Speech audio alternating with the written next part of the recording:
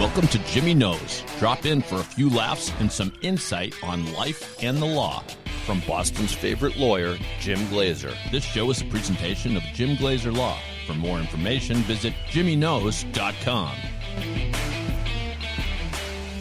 Hey everyone, welcome back once again to Jimmy Knows. We're here in the Westwood, Mass studios of pod617.com. Attorney Jim Glazer. Jim, how you doing today? Good. How you doing, Dave? Doing great. We've been having a lot of fun with the great guest that you brought into the studio here. That's Brandon Wright. I'm just calling him Brandon the Car Guy. Is that okay, Brandon? That works for me. Thank you very much, Dave. That's like Jimmy the Lawyer, Brandon the Car Guy. There we go. Yeah, I got my own angle now. Yeah, I like it. I like it. Nicknames coming Jimmy out of knows, Pod 617. Jimmy knows Brandon drives. We'll work on that. So we're going to talk a little bit about car sales. I mean, everyone's bought a car. Everyone's dealt with a car salesman in the past, and to me, it's always an interesting dynamic, and it's your world, Brandon. We'll get to that in a moment. Before, just for kicks, I thought we'd go around and say what our favorite movie is with cars. What's the best car movie? Jimmy, you get to go first. It's your show. Best car movie. So I don't know if this would classify, but would the Batmobile classify as a movie? Yes, I would say. Oh, yeah. So I'd say the Batmobile. But like, you know what? Yeah, I actually loved Ford versus Ferrari. I thought that was an awesome movie. Yeah. So that was. Yeah, it was cool. That was cool to learn a little bit about the rivalry between those two companies and what happened behind the scenes. I never even knew. Just real quick, I never knew Ford set out and raced in Le Mans. I think a lot of people knew. Yeah. I think that movie brought light to a lot of people that didn't know that they were in collaboration at some point in time. Yeah.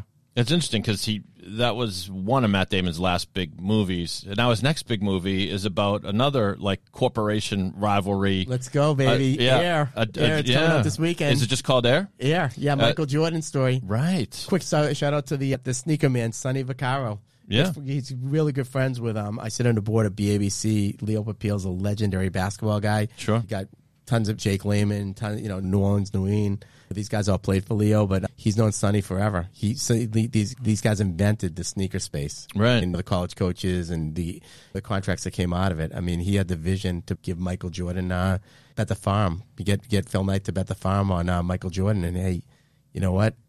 It'll be an interesting movie. It's a little bit. It feels weird to watch the trailer when someone's going, "We're going to make."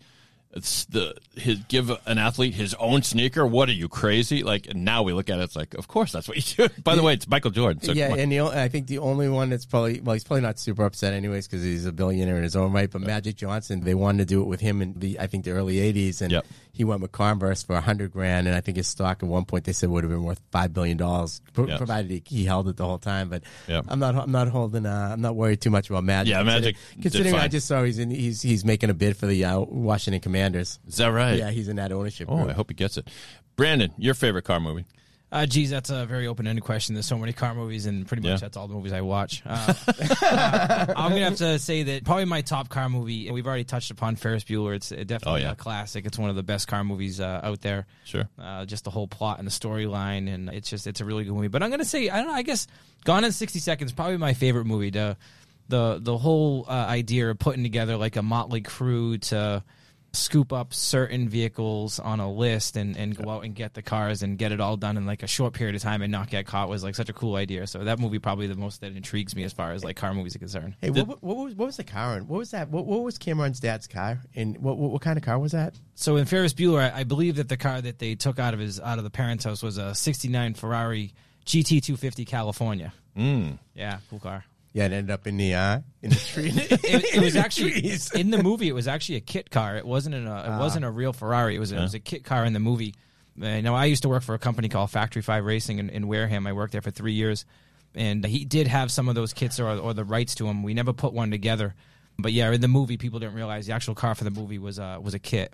And I think we're to believe that car never was repaired, right? Because unlike the film Risky Business, which is one of my favorites, where with the Porsche, the Porsche ends up in Lake Michigan, but he does raise enough money through illegal means, of course, to repair it. And at the end, you see the car has been repaired. How about when he says Joel is the type of kid we'd like to have at Princeton. Yeah. Princeton could use a guy like Joel. Princeton could use a guy like Joel. That was a great movie. Your old Doc Driver, Le Pen.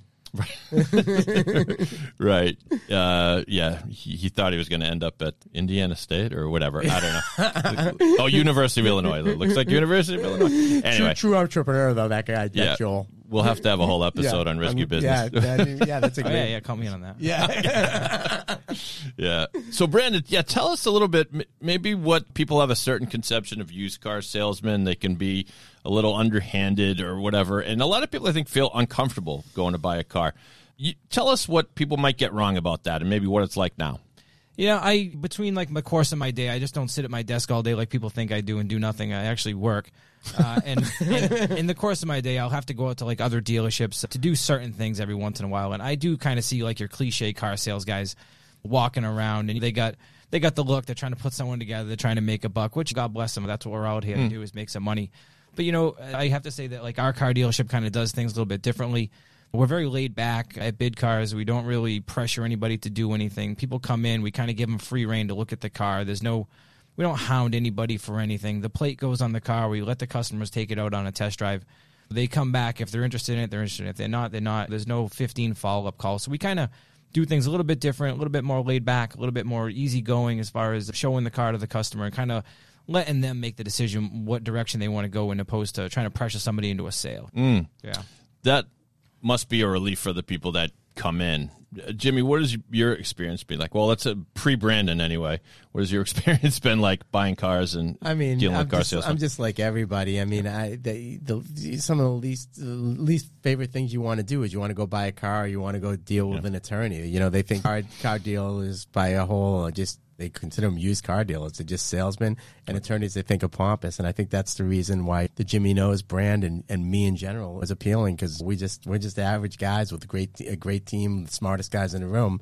And so I think I've learned a lot from, like, you look at the car salesman or you look at other attorneys, and just we try to make, like Brandon said, try and make the experience on our consumer side from these other industries. We've looked at everything to try and make it a much more pleasurable experience, and just be able to call us anytime for any type of legal issue now with the Jimmy Knows Legal Network. But who in general likes dealing with buying a car? I mean, so fortunate that I was able to hook up with Ben and Brandon now. It's just like, what do you got? What should I get? I mean, the last car I bought, my car had gotten some bad gas in it, and it got totaled. I mean, go figure. I mean, car was a Porsche diesel. Loved that car. I think I have about 110,000 miles on it. Which is crazy. I can't believe you stretched it out that far. But she still drove like a clock at 110,000 miles, so it's unfortunate what happened. I was going to keep driving it. I loved that car, and I just walked in, and Brandon already said his favorite car, and so that's what they sold me. They sold me, I think it was Ben's uncle was driving it.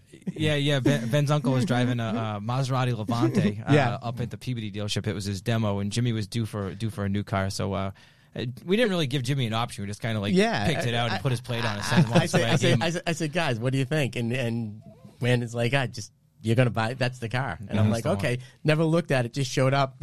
And remember when it showed up? Actually, remember Ben, I think Ben did delivery on that one. Yeah, Ben did Ben tried to do the delivery on it. Yeah, that's for sure. I don't know, but so I mean, it wasn't because it's me, and I don't care, and they know. I don't think it was even cleaned up that much. Yeah, it definitely could have been a little bit more caretaken as far as that's concerned, but I think it was like a last minute thing or whatever. In the car, the reality of it is that driving a demo, we're only supposed to drive. I only try and drive my demo for like a week or so. I don't try and tack a ton of miles on them. Right. It's just not right to do. So I only drive a car for a week, put a couple miles on it. But I believe that his uncle had been driving the car for I think 10,000 miles. Yeah, or so. He's one of the salesmen up in Peabody. And Ben said to me, he goes, "Listen, I probably could get more money for this car, but my uncle's put so many miles on it, that he shouldn't have. So he goes, I'm going to sell. I'm giving it to you at this." And then I think when I showed up and I called, and then the next day Ben called me at 7:30 in the morning. You must have talked to him. He goes, "Bring the car." And I guess it wasn't perfectly clean. Yeah, no, it definitely wasn't going on my watch. I wasn't going to let it go. It was missing like a format or two. The car I bought before for Andrew, when it was perfect. I'm like, so it's just kind of funny. So Brandon, we're up against the clock a little bit here, but let me ask you one more question. Yes, have things changed these days as far as how much information is online about pre-owned cars or even new cars, I guess? Have buyers become smarter or armed with more information, or not necessarily? Well, yeah, sure. With the age of the internet and whatever you're looking for, you can just Google, and whatever you need to find as far as information is concerned, there's a touch of a button away. So when it comes to looking for a certain type of car, you go to certain websites, Edmunds or whoever these search engines are, and you just pump in whatever you're looking for, and it'll just give you a demographic of what is out there and what's close to you, and then you kind of go out and research what you're looking for. But yeah, there's a lot more information online, and you can find a lot of stuff, and Carfax is always out there. And Ella will say something. If you are buying a used car, it's always good to take the car to your local mechanic or whoever your technician is that looks at the car, just to give it a once-over before you buy it, because I've seen some people buy some stuff and then it comes in too late after the fact. And, Really? certain things. I got a better idea. As the attorney in the room, Yep. best thing to do is go to Bid Cars Boston, Automall Collection, and then you get Brandon to take care of everything once you buy it. So you cut the There you go. middleman out. I appreciate that, yeah, Jimmy. yeah, you know what I'm saying? You got to cut to the chase. That's where you guys should all be looking out there. That's some high praise. Yeah. You know how we know that's good information? Because Jimmy knows. He That's does. it, He Jimmy does. knows. It's kind of the name of the show. Does Jimmy know cars now? After Jimmy this knows episode? cars! Yeah, that's I think it. Jimmy knows more about cars than I do. I think I got passed on this one. Actually, Liz knows more about cars than Jimmy. Liz knows more about Yeah, everything yeah. than everybody. Exactly. Brandon's always trying to make Liz happy for Jimmy. That's what I got to do. Got to do what I got to do. We all got to make Liz happy. Yeah. Brandon, I hope you enjoyed yourself. I appreciate it. I did. Thank you very much for having me, Dave. Thanks so much for coming on. Jimmy, one more time, remind people how they can find out more about you or your law practice. Available 24/7. Just call 800-868-1000. Go to jimmyknows.com. We're there anytime you need us. Thanks for listening to the podcast. Jimmy Knows, a production of pod617.com. We come out every week, so make sure to follow us on Apple Podcasts or wherever you find your pods. Thanks for listening. We'll see you next time.